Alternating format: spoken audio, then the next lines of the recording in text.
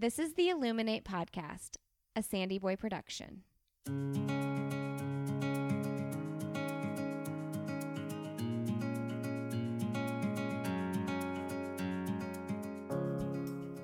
Each week on the Illuminate Podcast, the hosts will bring you insightful conversations and stories of people who are illuminating their own lives through their business, work, community, family, and world.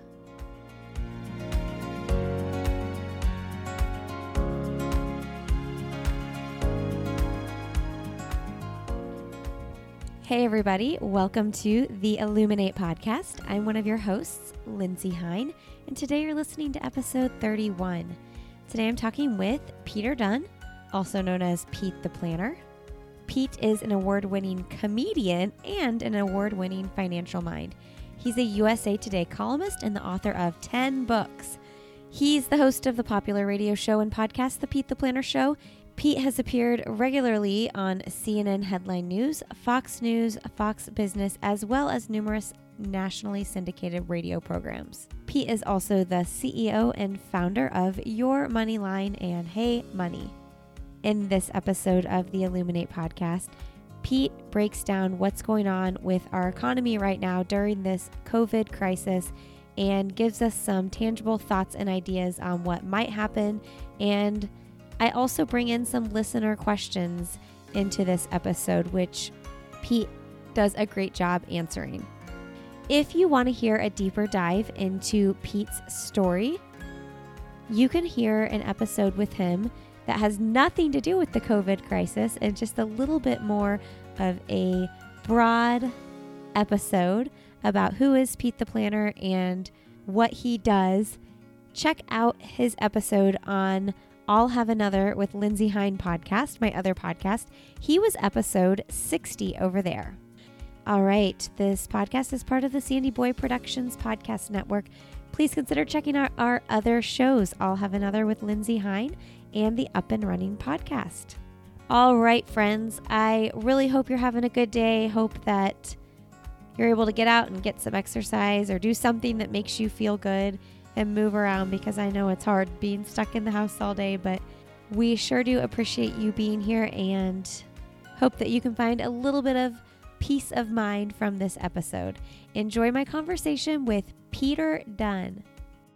Well, today on the Illuminate Podcast, we have Peter Dunn, also known as Pete the Planner. Welcome to the podcast, Pete.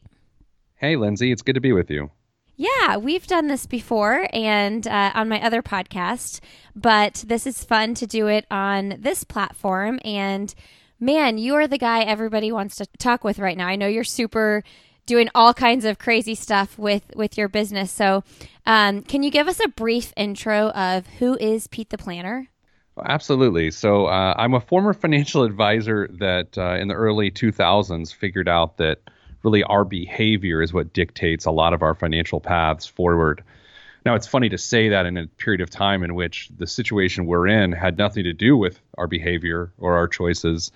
But I've spent the last 15 years just trying to solve people's everyday financial problems. There's enough financial planners out there that, help people stack money on top of itself. My job is to fix what's broken in our financial lives. I have an organization that does that. We serve about 1.2 million people a year. And as of right now, Lindsay, I'm doing the best I can to decipher all of the fast-moving information that's coming to us via, the stock market and the government and all these sorts of things, so people can better understand what to do right now, because time is of the essence as people are making really big decisions which will impact their financial lives for years. Okay. I think one of the biggest questions people are asking right now, at least that I've seen, is like, if I have cash on hand, should I invest it now? Is it too late? Should I wait? What is your answer to that? Well, I think if you have, a large degree of employment stability, which means you don't think you're going to lose your job, and you've got 3 months expenses at least set aside in a savings account, then that extra cash on top of that, yeah, there could be arguably some opportunities within the market. But I think what some people are doing are saying, I'm comfortable with $2,000 in my savings, so I'm going to take this extra $5,000 and try to make money in the market, which is a really bad idea right now. I heard you say on your podcast recently ideally for a time like this, it would be good to have 6 months emergency savings. And that's a really challenging thing to have on hand. I feel like a lot of people probably don't have that. So if you're in the position where you don't have anywhere near that 6 months, maybe you're close to the 3 months though, what are some things we should be doing right now with this unknown? I mean, for me personally, I have a lot of unknowns with my business, with sponsorships and things like that, with my podcast and appearances. So it's kind of like, what do we do right now? The best thing I've read this week was one sentence in the New York Times. The rest of the article scared the bejesus out of me, but this one sentence was helpful. It said, one person's spending is another person's income. And so when you think of it in that regard, is that a lot of people in our community today, people in the hospitality industry, dental hygienists, like no one's getting their teeth cleaned today, Lindsay. Though any profession that relies on consumerism currently isn't receiving income. So that is to say, what most people should do, whether you're receiving an income or not, is try to get as lean as possible. And that means to look at your bank statement and just say, okay, look, we are actually in the world's largest financial crisis ever right now. I think I can go without monthly massage payments, things like that, where in normal times it's an indulgence or it's an investment in ourselves. But in this time, when you hear your grandparents talk about the Great Depression, those sorts of things, and you hear about their sacrifices, you always wonder what we would be forced to do in that moment. Well, now's the time to actually take a look and say, do I really need 9 streaming services? I mean, now is the time for that. Yeah, I've been seeing people post about this as well, though, because they're saying, well, those memberships, those gym memberships, those things that I'm paying for, they need my money to keep their doors open, even if they're not, actually open right now. So what are your thoughts on that? I mean, we have to look out for ourselves, right? Yeah, it's interesting, right? It goes back to one person's spending is another person's income. Yeah. So for people that have stability, all right, so I'll speak for myself for a second. I'm fortunate to have some stability. I've planned for it. We have a few months of expenses set aside. My income is fine. I can probably keep up those active gym memberships, even though that I still haven't used the gym membership in quite some time, but that has nothing to do with the pandemic. But others who have income instability, they shouldn't feel obligated to pay for things they can't use right now because they need the money more. I think that gets at the heart of the matter here, is that the government will likely come in with some degree of stimulus, which is code for send us money. Isn't that funny? Sending us our own money is called stimulus. But anyway, they will send us money. But the challenge with that is there are people that don't need that money, myself included. If I got $1,000 from the government right now, I don't need it. I would much rather there be a smarter way to distribute the money to the people who have no stability. But what I can do, if they choose to not go that path, is I can take that hypothetical $1,000 that's coming in, and I could do my darndest to determine a way that I can pump that money immediately and efficiently back into the economy to support people in need. But I mean, these are some of the real-time challenges we're all dealing with right now. Okay, so just to be clear, so I understand, this is one of the questions I have from Glenn as well, and you're talking on it right now. The government is going to give everybody $1,000. Is that what I'm hearing? That's one of the proposals, Lindsay. I mean, it's really interesting. I'm not going to get political because I just don't get political. But one of the candidates running on the Democratic side for the presidential ticket was a person by the name of Andrew Yang. And one of his proposals was a universal basic income, which means every American would get $1,000 a month from the government to survive. And that was, before all of the pandemic started taking place. Okay. Oddly enough, they've now started talking to Andrew Yang about this idea, led by, the GOP-led Senate. And of course, the other side of Congress is led by the Democrats right now. But they're trying to figure out what's the most equitable way to stoke the economy. Because when you pump money back into the economy, when you give Americans money to spend, they will restart this engine. That's what we're dealing with right now. So I don't know if it's $1,000. They're trying to figure that out. That seems to be the most popular thing floated out there right now. But it could conceivably be more than that. Okay, because my impulse would be, I'm just going to save that. but that makes me kind of feel selfish, right? Like I feel like I should also want to use it to support small businesses, but I'm kind of nervous right now. I would say if you have 3 to 6 months savings, then you shouldn't probably keep the stimulus check. If you don't, and when I say 3 to 6 months savings, sometimes that confuses people. Sure. If your monthly expenses are $4,000 a month, all in, like it takes you $4,000 to live and paying every single bill and every single indulgence, minus some indulgences. If it's $4,000, that means you need $12,000 for a 3-month reserve, right? And you need $24,000 in savings to have a 6-month reserve. If that is you, and I know a lot of your listeners are fortunate to have put themselves in that position, then if you get a stimulus, you probably should get it back out there because that's what restarts the engine. I don't know, Lindsay, did you see that illustration? It was a visual, a video, if you will, where there was matches burning, and then one of the matches was out of line, and then that explained how we can slow the spread of COVID-19. Did you happen to see that? I did. Okay, so the principle for those who didn't see it, it's always good to describe visual things on a broadcast. The idea is to pull a match out of line so it doesn't reignite the next match, theoretically reinfect someone else with COVID-19. With the economy, it's the complete opposite. People who are not earning money are pulled out of line. They are the match that is not lined up with everyone else.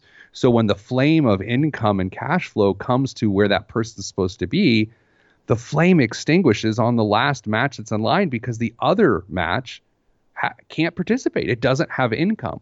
What we're trying to do with a stimulus is we're trying to line up the matches once again so we can ignite this thing and keep it going around. It literally is the exact opposite of how we're trying to stop the spread of COVID-19.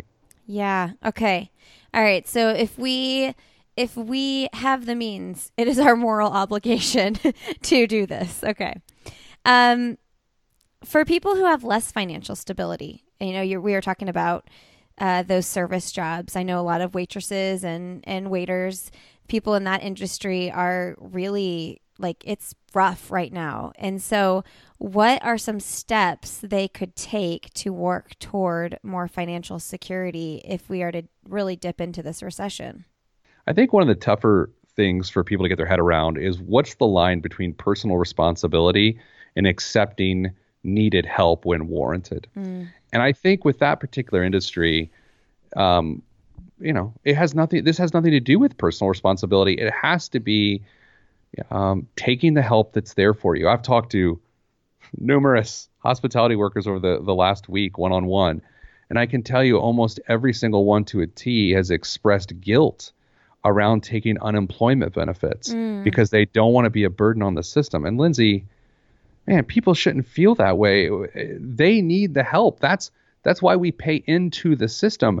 And the goal is to keep them on their feet for 3-4 months with that level of pay so that we can restart the economy. And so I don't go to the hospitality workers and said, okay, it's time for you to get out there and hustle and find 5 more jobs. No. For most people, they should take unemployment benefits, cut as many expenses as they can, tap whatever savings they have to bridge the gap. Hopefully the stimulus that comes through will help them bridge the gap. And some of them may have to go into consumer debt in the form of things like credit card debt to make this a feasible situation in the next 3 or 4 months. For them, it's not about being part of the economy. It's about the basics of financial survival, which is to pay rent and food. And Lindsay, I can't tell you the number of hospitality workers I've talked to that are coming off of a divorce. And so that means that they're paying child support in the face of this, which again, that's an interesting topic right now because yes, a child needs support and the parent that is primarily caring for them needs support. But can you imagine the emotions revolving around that in this current environment? No, I can't. And you mentioned the hospitality industry. We have a Airbnb at our house, in our back house, in our carriage house, and everybody's canceling, and some people rely heavily on that for an income. For us, it's just kind of like an extra side thing that we've made part of our lives. But some people, that's their livelihood. So, gosh, what are those people supposed to do? It's same thing. I mean, they obviously, from an unemployment standpoint, they're up the tree a little bit, right? Yeah. Because they have some challenges. Ideally, they will have set money aside for repairs and those sorts of things for the properties, and they can use that money in the face of an emergency today. Some of those people may be forced to take equity lines, borrow against the equity in real estate to get through this period right now. I think one of the things we're going to study years from now on this thing is how the gig economy made this worse.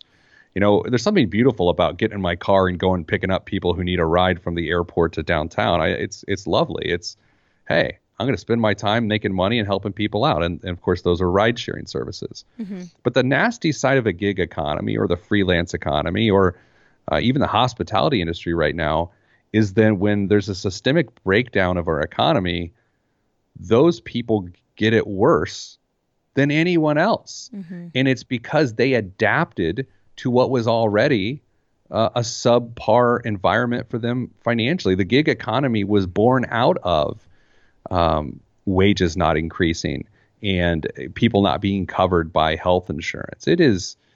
It's strange because I'm anxious to see what happens with these types of industries once we do recover. Okay. Can you compare this to the 2008 recession? Like how is it similar? How is it different?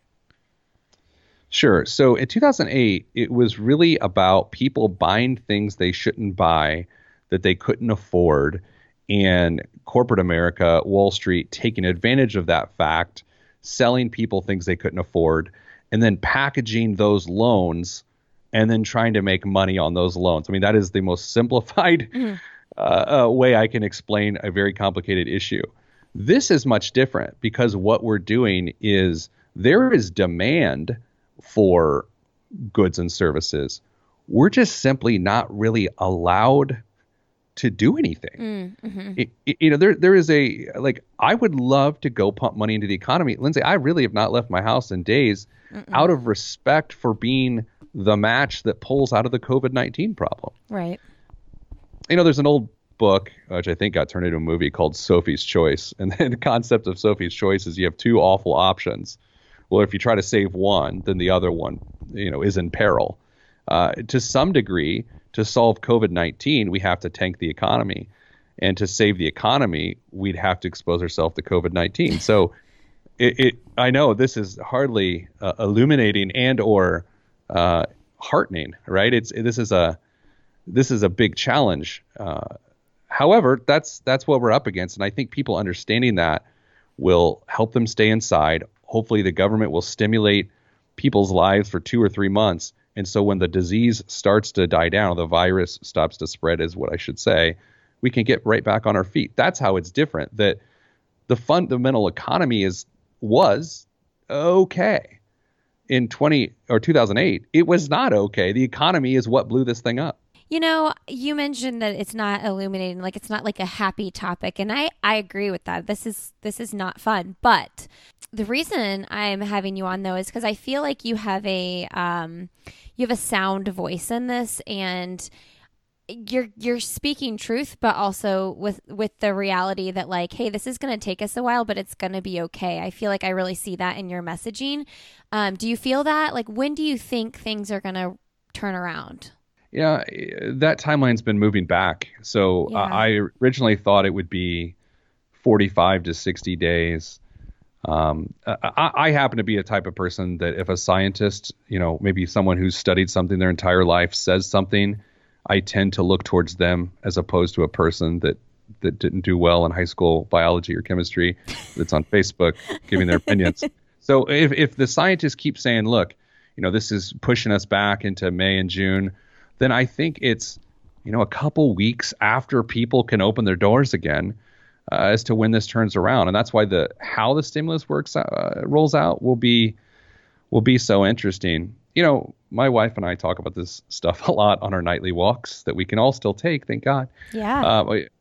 And it's interesting because I think for some people who have stability, they too are scared in this. Like I'm scared, right? I have no shame in saying that. But I need to let the stability we have allow me to share whatever good fortune's coming my way with people who don't have stability, whether it's my time or my stimulus check. Like it doesn't make sense at this point in time to hoard money when money is what begins to solve the problem once the virus spread slows.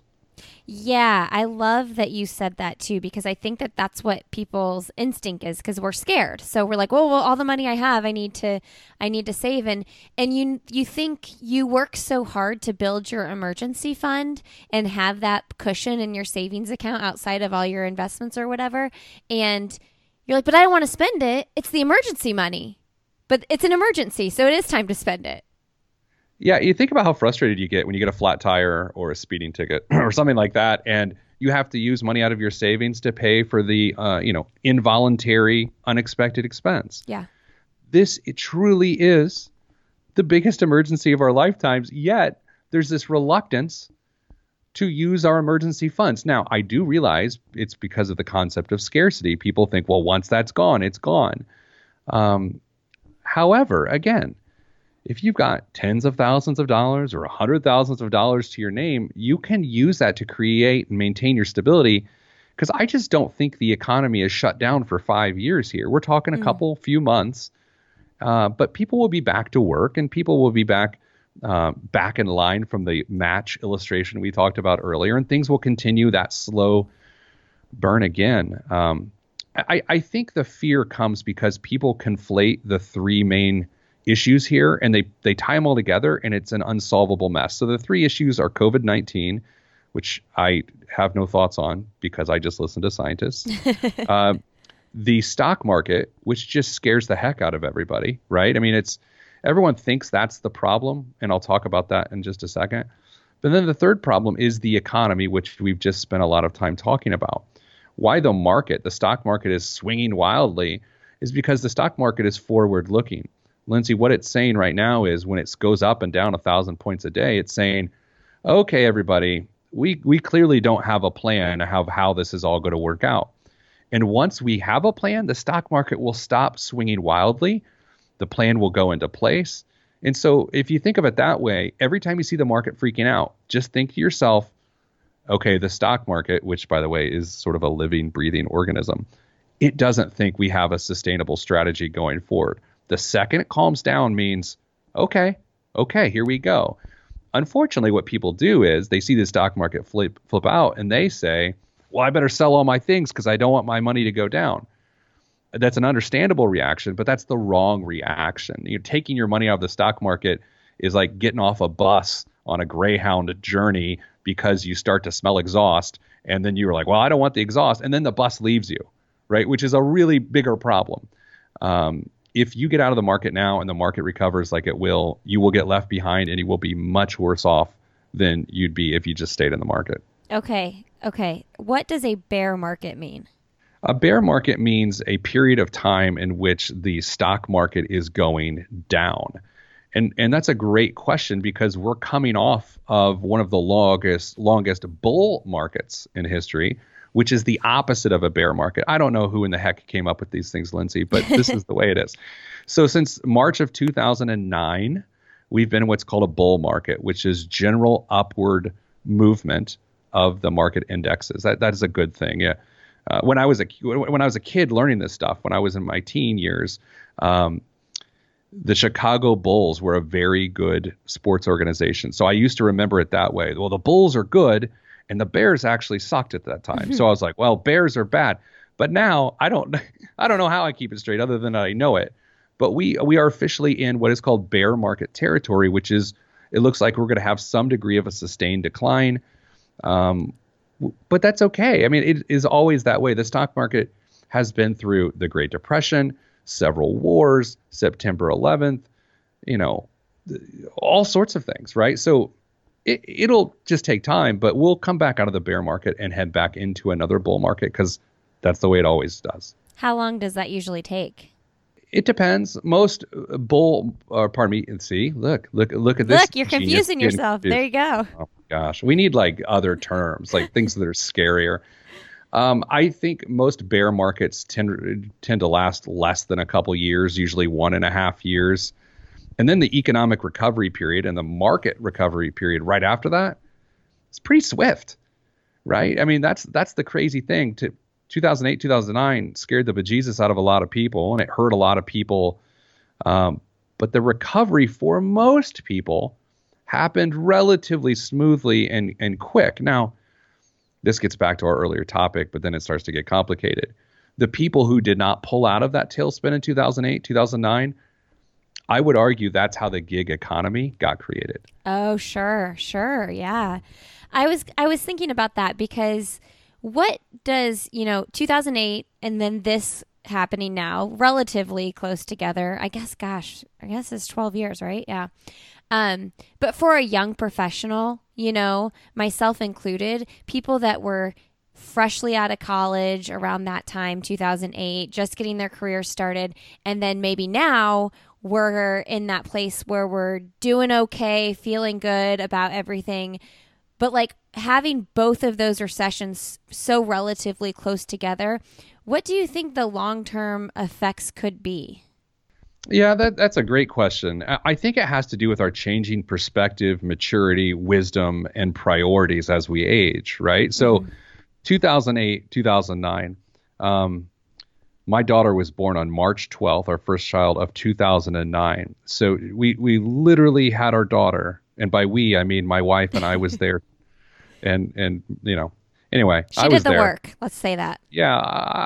I'll just say this. I slept on the couch that night, and it was very uncomfortable. But she was born at the recovery, right? And so all the thoughts I had while the bad things were happening were that of a person who had no kids. Mm-hmm. And that, and I think that's what's different here is that, Lindsay, I know your situation. I know you now have several children, right? And it's like, well, you think differently than you did in 2008, 2009. Your reality is different, both from a maturity and wisdom standpoint, but what you are looking to take care of. As people sit at home right now and in shelter in place or whatever we're calling it, some people are doing this with kids that they're trying to school at the same time, and others are just watching Netflix and hanging out. And that's not to say that people watching Netflix and hanging out are bad.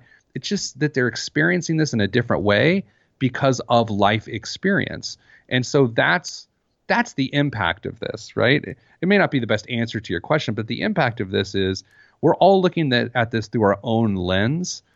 And so it's that lens that makes this challenging. It's the single parent who lost their income and then has to homeschool their kids and the fear of all this. That's the scary part. It's not, double income household, working from home like they always do and then schooling their kids. I mean, that's tough for them, but it's just not the same thing.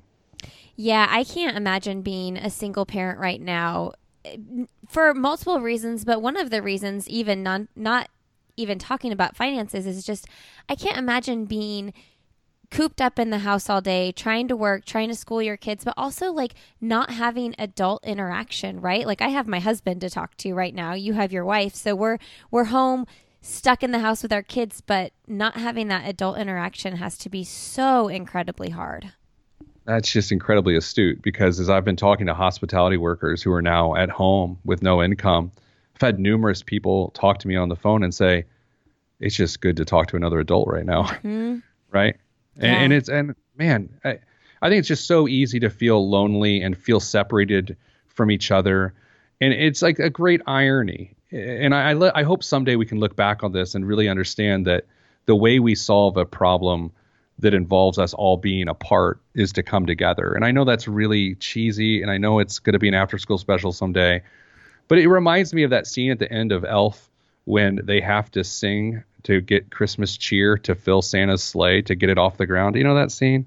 Right? Yes. This was the time where the podcast would have gone off the rails if you would have said, I've never seen Elf. But I feel like we're at that point where it literally is going to take everyone coming together in commonality to solve this.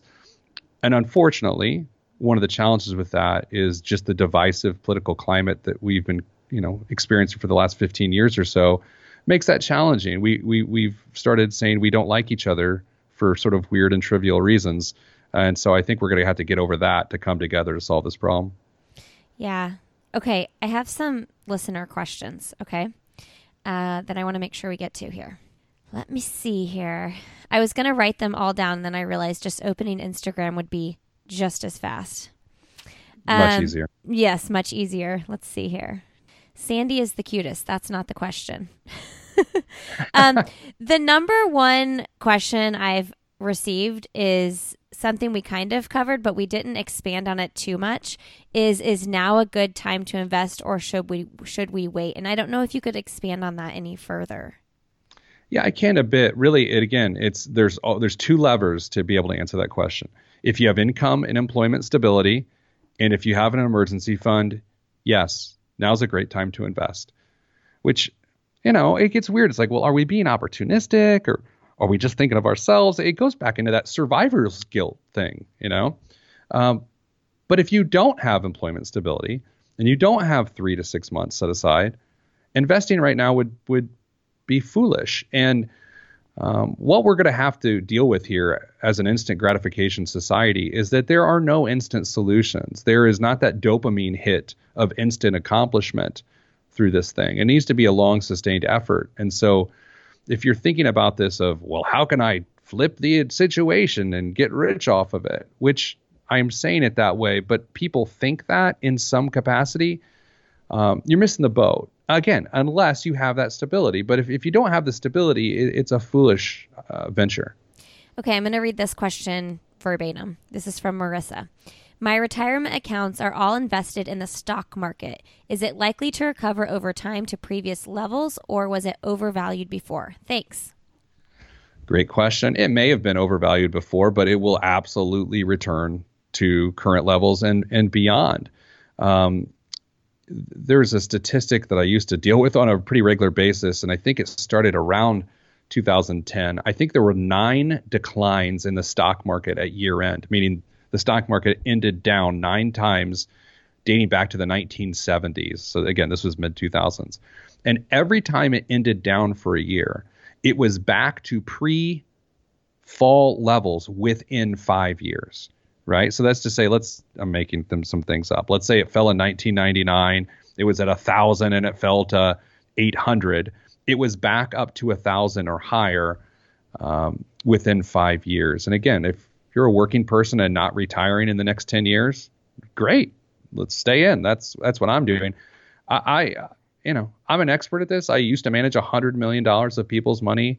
I have not touched a single investment right now. Not only am I not trying to get rich by getting cute and making moves, I'm just leaving it alone because that's how this works. Okay. I think that's definitely really helpful. Here's another question from Britt. For those of us attending school this year, given that liquidating any sort of investment unwise right now, what's the next best option for paying for school? Student loan? Any other kind of loan? Tapping into our savings? Thanks. I'm not a huge fan of student loans, but I get it. You got to do what you got to do. And I don't mean to say that in the sense of something's wrong with you if you're using student loans. The key is always to use as little student loans as possible. If you can't have the normal college experience because you have to borrow a lot of money, then don't have the normal college experience. It has to be lesser than that. I think some of people's instability that we're dealing with right now, and I'm not blaming the victim, is that we, when faced with no money to pay for college, we chose to have the normal college experience anyway, which means spring break, travel abroad, live in an apartment, go out and hang out, have a good time. And so we did that with borrowed money, which exacerbated the problem we're dealing with right now. Long answer to a very short and concise question is I'd actually use student loans to fund it. I would not go down on cash right now. If you happen to have cash reserves and you're going to have to make a big purchase, ideally you can leverage debt to do that, which is counterintuitive to everything I ever talk about. But again, cash is king right now. You want to hold on to cash. We call it dry powder in the financial industry. It allows you to take action for real emergencies. Okay, now this next question comes from Jen, and it's along those lines, and I think she might mean having actual cash on hand in her home. I'm going to read it to you, and you can decide on exactly what she means. Is there a certain amount of cash that I should have on hand? I haven't used cash to pay for anything in years, but now it seems like everyone is getting cash, and I'm not sure why I would suddenly need it, and if I do need it, how much? I love that question because that's one of the most common questions I've been getting. Should we go get a couple $100 in cash out of our ATM and put it in our house in case of an emergency? I'll say this, that is total personal preference. If you sleep better at night because you have $2,000 in paper currency in your house, then by God, do it, right? I'm not going to adopt that method right now. I don't see the point. I feel like our banking system and our tech grid is all up to speed. So the way people digitally bank will be fine. But look, I don't think you're silly or stupid or foolish if you go take physical cash. It's just not the choice for me. Okay. This comes from Glenn Hine. Do you think the government will raise the 401k limit to encourage investing and less panic? First off, it's worth noting I'm a big fan of Glenn Hine. Number two, no, I don't think that that's what will happen. The government is not going to do anything to encourage investing. They're going to do everything to encourage spending, right? So if they have efforts, it is, in my opinion, they're not going to use those efforts to say, hey, save more money and take it out of the economy.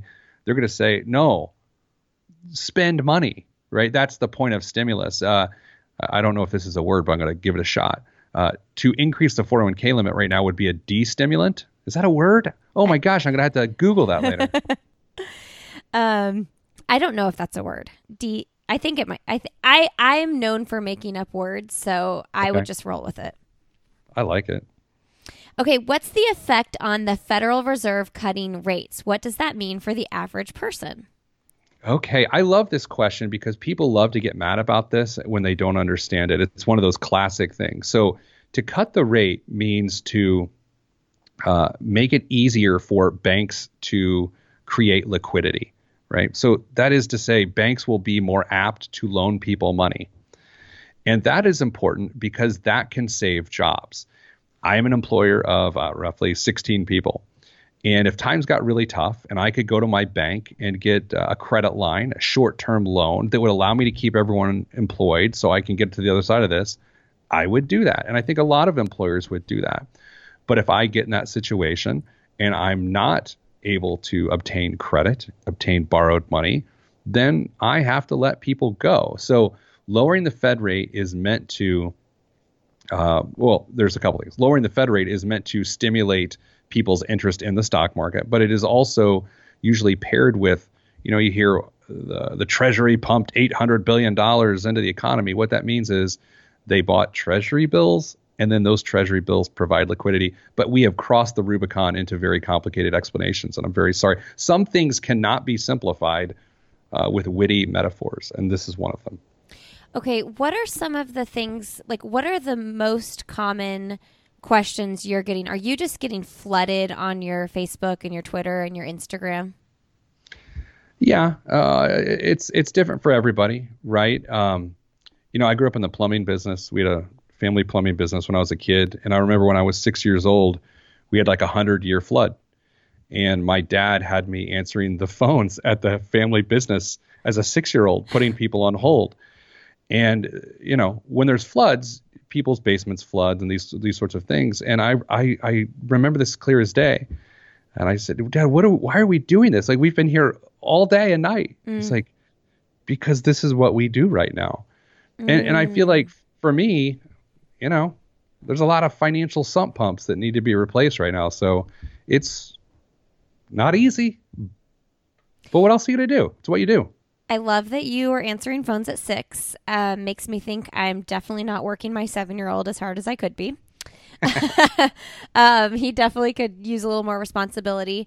But I can't keep up with your Twitter feed. I was trying to read through your tweets you were shooting out, and I was like, I can't do it. It's so much information.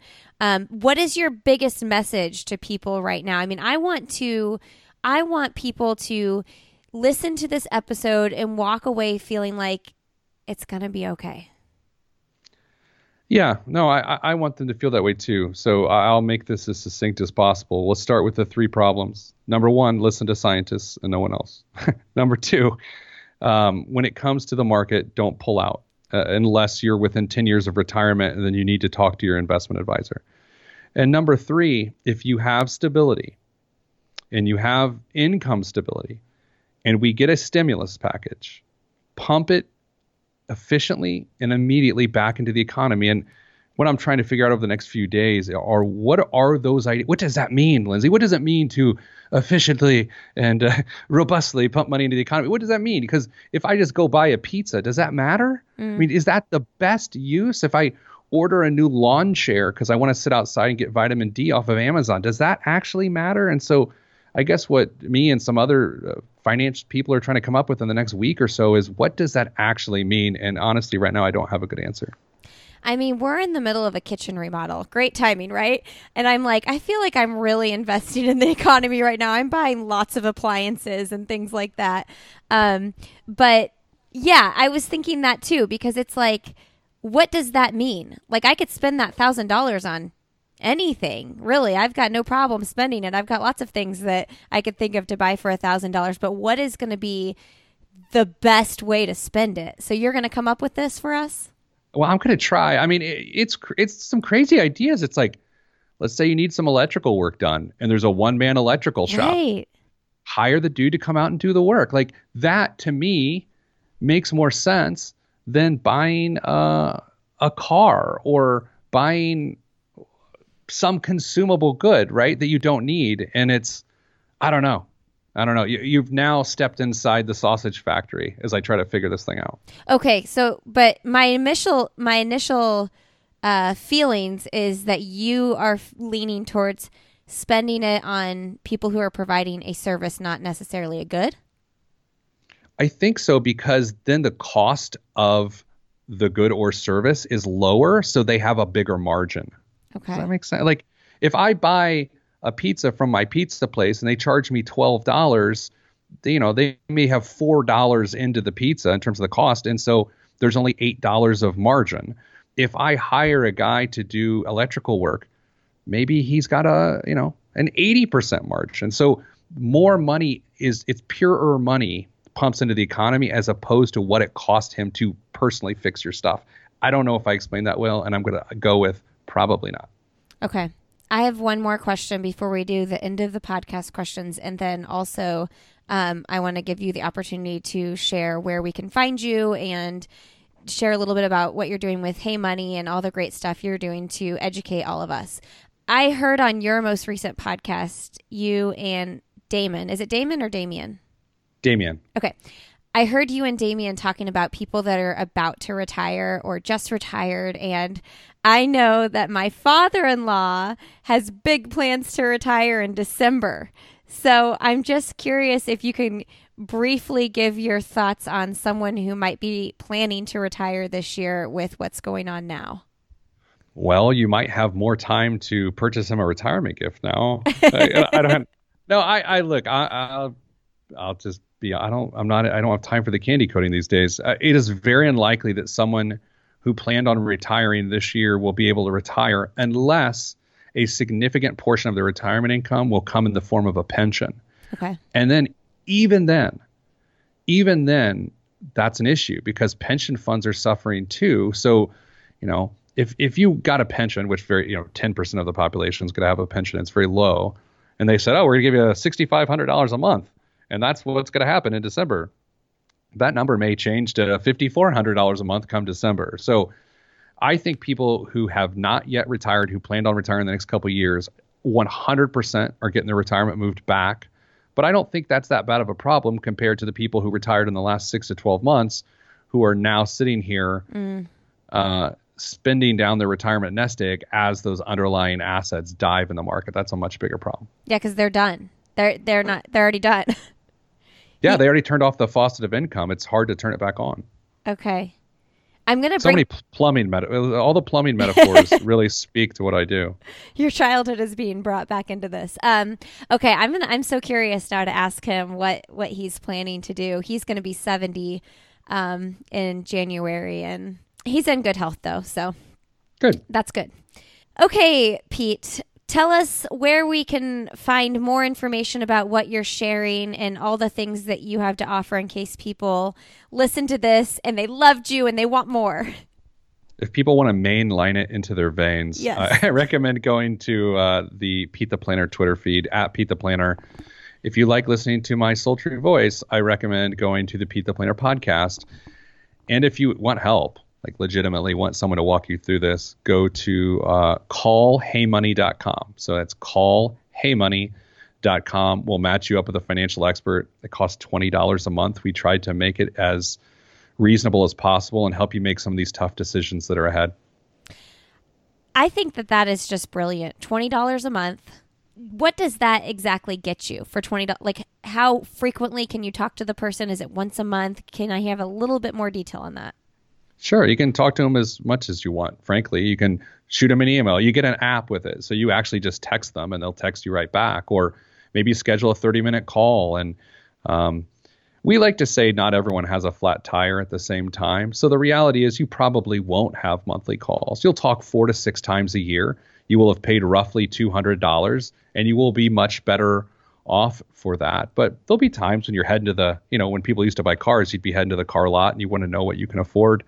You could simply call us on the way or text us on the way, and we would give you a budget as opposed to letting the old used car sales manager tell you what your budget is. Okay. I mean, it sounds totally worth it to me. All right, Pete, thanks for doing this. Let me ask you a couple into the podcast questions. All right. Who is someone doing good in the world, illuminating the world around them that you would like to highlight? It's a good question. Right now there's a lot of people doing really good work. And I think in light of what we're going through, I think Dr. Anthony Fauci, who is, the foremost expert in the world on communicable diseases, is out there trying to save us all. So, I mean, I think the world of that guy. He's 79 or something like that, 79 years old, and runs 3.5 miles a day, which you could talk about that on your other podcast. Maybe he'll be a guest. I'm sure he's not busy right now. No, he's not busy at all. What's the best, most recent book you've read? That's a good question. I always think about Shoe Dog because it's my favorite book ever. It's the story of Nike from Phil Knight's perspective. He wrote the book, and it's not only one of the best books I've ever read, it's one of his best business books I've ever read. I feel like I was better off having read that book. It's a really good book. I, too, have read it. Highly recommend. Definitely good for someone who is like hustling to start their own career path or entrepreneurship. It makes you realize like how much harder you could probably work, right? Oh, absolutely. And, this is going to be an interesting time. If you start to think about what does the rebuild look like? What does the rebuild of New Orleans look like post-Katrina, right? What will the rebuild look like? And where can you serve your community and make a living doing so? I think those sort of hustle narratives are still very useful. Okay, Pete, what's your one message to send to the world? Look out for each other. All right, friends, thanks so much for tuning in today. We appreciate you being here. Thank you, Pete, for coming on the show. Make sure you all follow Pete on social media. You can find him on Twitter, Pete the Planner, and you can also find him on Instagram, Pete the Planner. You can find us on Instagram. We are the Illuminate Podcast, and you can find us on Facebook as well, the Illuminate Podcast. If you enjoyed this episode of the show, please consider leaving a rating and review on whatever podcast platform you are listening on, and take a screenshot, share it with a friend, let people know that Pete has good information to share on this episode. Let Pete know that you listened and enjoyed the conversation as well. All right. I hope you're having a really great day, and we'll see you next week on the Illuminate Podcast.